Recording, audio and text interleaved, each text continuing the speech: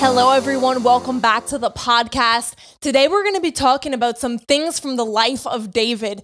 And, the past couple weeks, I've just been reading back through 1st and 2nd Samuel, and there's just been a few major things that I feel like the Lord has highlighted to me from his life, from an overall perspective. And so I want to share those with you. And, they do go along with what we've been talking about the last few weeks.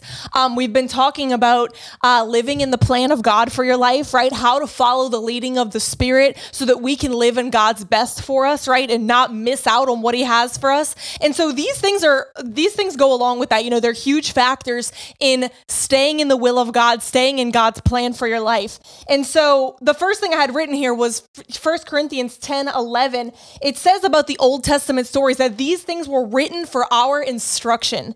So the stories in the Old Testament, first of all, we can find Christ in all of them. But secondly, these stories are written so that we can learn things from these great men and women of God who went before us, right? And it's written for our instruction and as examples. And so we have things that we can learn from the life of David. And there's a million things about the life of David that are so powerful, but I'm just going to touch on 3 that stood out to me the past week as I was reading back through it. And so the first one I have is that what really stuck out to me in 1 Samuel, the first half of David's life, is that he was very serious about honoring God's anointed, who was Saul, who was the king before David. This is something I've heard taught on. I've known it, David really honored Saul because he was God's anointed, even though Saul was the one trying to kill David, right? So Saul he wasn't even a good king, right? God said, you've disobeyed me and, I've rejected you from king. Yet he remained on the throne for several more years. But what's crazy, it just took me all over again, the seriousness of how David honored him time and time again, even after Saul tried to kill him multiple times. David refused to put his hand against God's anointed or to speak against God's anointed. And this is huge for us to understand. So I want to start by reading you 1 Samuel 26, verse 10 through 11. So David had multiple opportunities to kill Saul, right? In self-defense, Saul was out to kill David, right? So David could have had many opportunities where he could have killed Saul, but this is what it says. 1 Samuel 26, 10 and 11. It says, David said, as the Lord lives, he will smite him, meaning the Lord will bring him down when the time is right. Or his day will come to die, or he will go down in battle and perish. But the Lord forbid that I should raise my hand against the Lord's anointed. But now take the spear that is at his head and the bottle of water and let us go. And so David said, look, God's going to remove him from office when he's ready, or he's going to die in some other way. But far be it from me to lift up my hand against God's anointed. And so I want you to see this because this is huge. For us as believers, it is important that you honor whom God has anointed. It doesn't even matter if they're perfect. And it shows honor for the Lord to honor the anointing on a man or a woman of God's life. And even seeing the way David mourned so much when Saul died, right? You would think, reading back through, it's like you would think he'd be like, hallelujah, praise God, Saul's dead. Finally, I can stop running for my life. But David was devastated. So, we as believers, we should never celebrate the fall of a man of God or a woman of God. It is deeply devastating when a man or a woman of God falls or something happens, and they get into error, or they fall away. That is something that is to be grieved, never to be celebrated. And if you know me, most people that know me know this. I have one major pet peeve, or maybe I have 2, but the main pet peeve that I have in life is if you come around me and start smack talking a man of God, that just aggravates me to no end. There is nothing that strikes the chord with me like that. You come around me, you start bad talking men of God.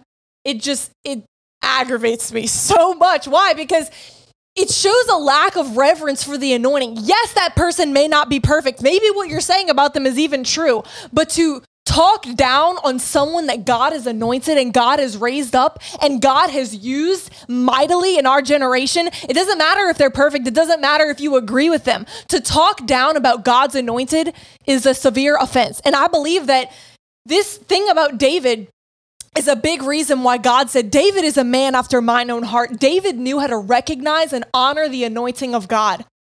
And I believe that that's even why he even honored the anointing upon his own life. And that's why he was so quick to repent when he did fall into sin. David was very quick to repent. And he said, Lord, whatever you do, don't take your Holy Spirit from me. Don't take the anointing from me, because he honored the anointing. And so I just want to encourage you.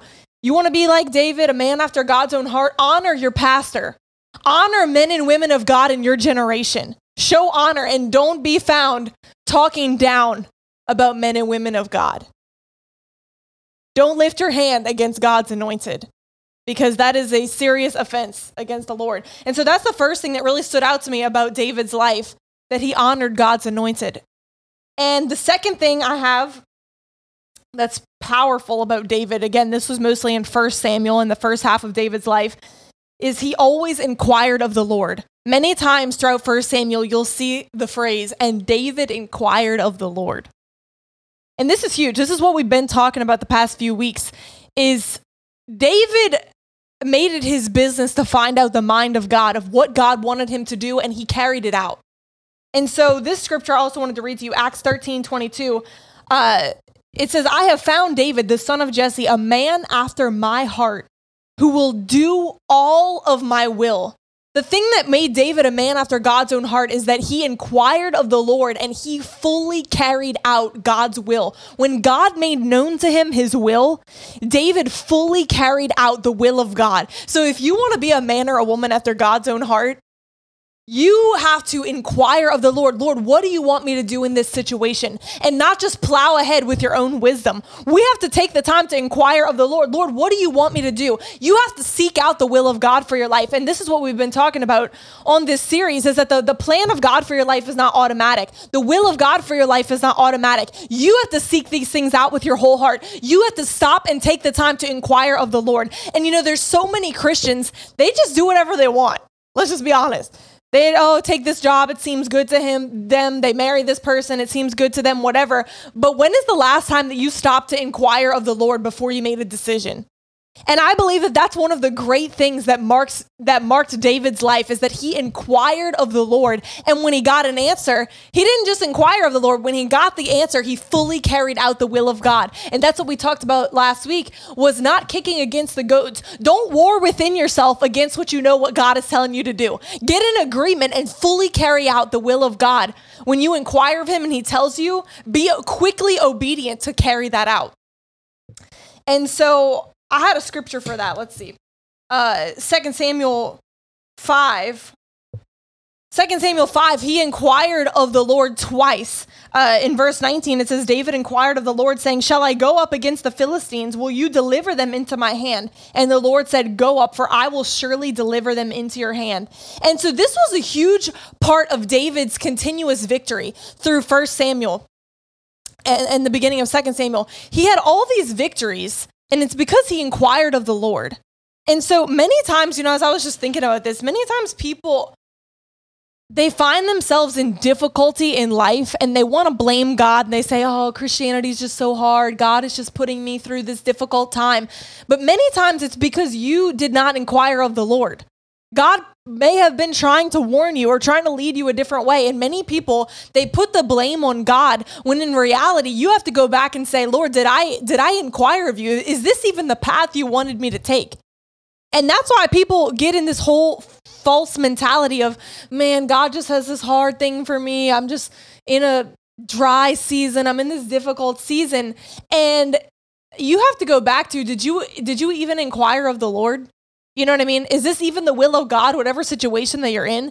And that's not to say that you don't go through trials and difficulties in your Christian life. You can see in 1 Samuel, David was continuously victorious, but was he facing persecution? Absolutely. You want to be anointed of God, you're going to suffer persecution. That's part of the package, right? But he wasn't suffering defeat. He was being persecuted and his faith was being tried, but he was going from victory to victory. God was constantly protecting him and delivering him out. Many are the afflictions of the righteous, but the Lord delivers him out of them all. So if you're suffering defeat after defeat in your life, you have to go back to, Lord, have I strayed away from what you were telling me to do? Because that's going to be the key. inquiring of the Lord and not just running out and doing your own thing. Getting the mind of God and being obedient to that. And so this is the last thing I had that I wanted to share. So the third thing that stood out to me, this is more in the second half of David's life.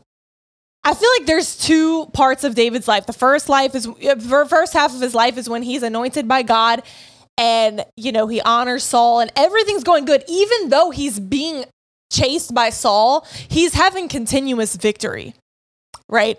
And then after this pinnacle moment, which is the third thing that stood out to me, when David sinned, his downfall, is that he sinned with Bathsheba. And many of you know the story. I'm not going to take the time to go through it all, but, he committed adultery and then he had her husband killed in war and took her as his wife, which is a very wicked sin against the Lord. And so because of that sin, that's when God said, because you have done this thing and you have killed Uriah, who was Bathsheba's husband, and you've taken her, you've committed adultery with her, the sword will never depart from your house.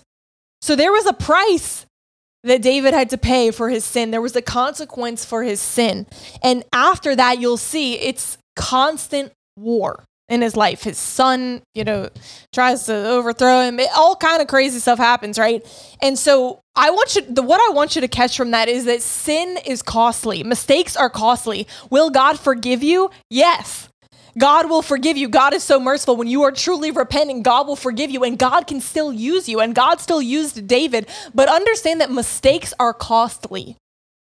You don't want to have the mentality that, I can just go commit adultery and it's all good. God will get me back on track. No, mistakes are going to cost you something. And, people like to focus on the side of God, that he was so merciful and all that kind of stuff, which is so true. And if you have messed up, that's what you do need to focus on, that God is so merciful that he is going to restore you and that God can still use you no matter what you've done in your past. But if you're young and you're just getting started in life, I want you to focus on the side of you don't have to make mistakes. In every temptation, there is a way of escape. Just because you're being tempted doesn't mean you have to give in to that temptation. Mistakes will cost you something. And God doesn't want you to be making these kind of mistakes. And understand that the only reason that David made this mistake and fell into sin with Bathsheba is because he got out of the plan of God. The Bible talks about how he was supposed to be out at war. During the season where kings were out at war, David stayed home. So the only reason that he even had this huge blunder in his life is because he got out of the plan of God. He wasn't where he was supposed to be. But that doesn't have to be your story. If you've already had that experience, God is merciful and he will restore you and God will still use you. But if you're young, and you're listening to this, I want to encourage you, don't get out of the plan of God because it will cost you something. Mistakes are costly. Some mistakes you can easily recover from, like small mistakes, but this mistake, committing adultery, is not a mistake that has a small price tag.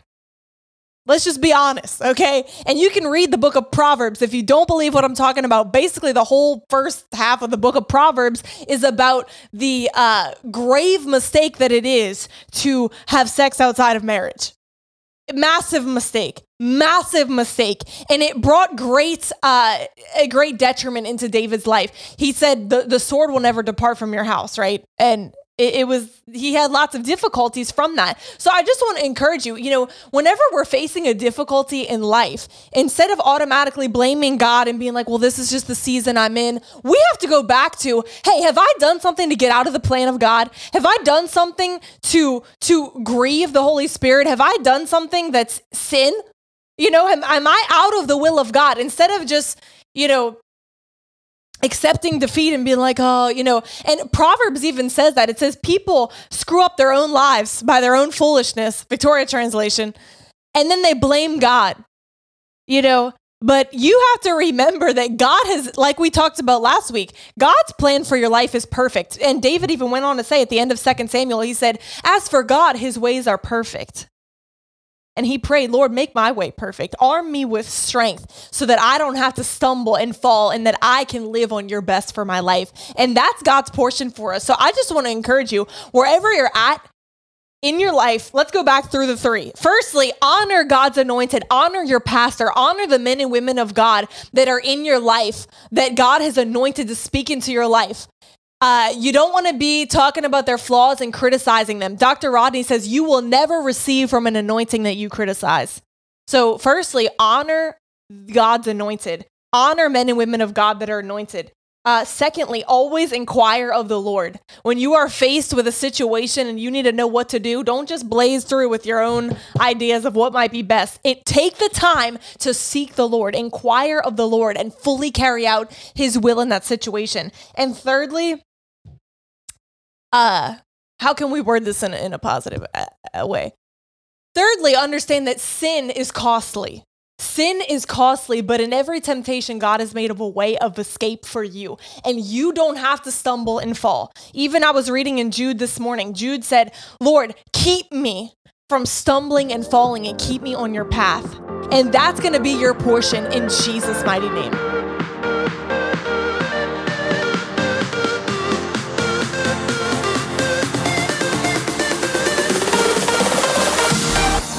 Hey guys, this is Victoria. I just want to say thank you so much for listening, and make sure that you subscribe, share it with a friend, share it on Instagram. Let me know that you're listening, and I pray that these podcasts will continue to be a blessing to you.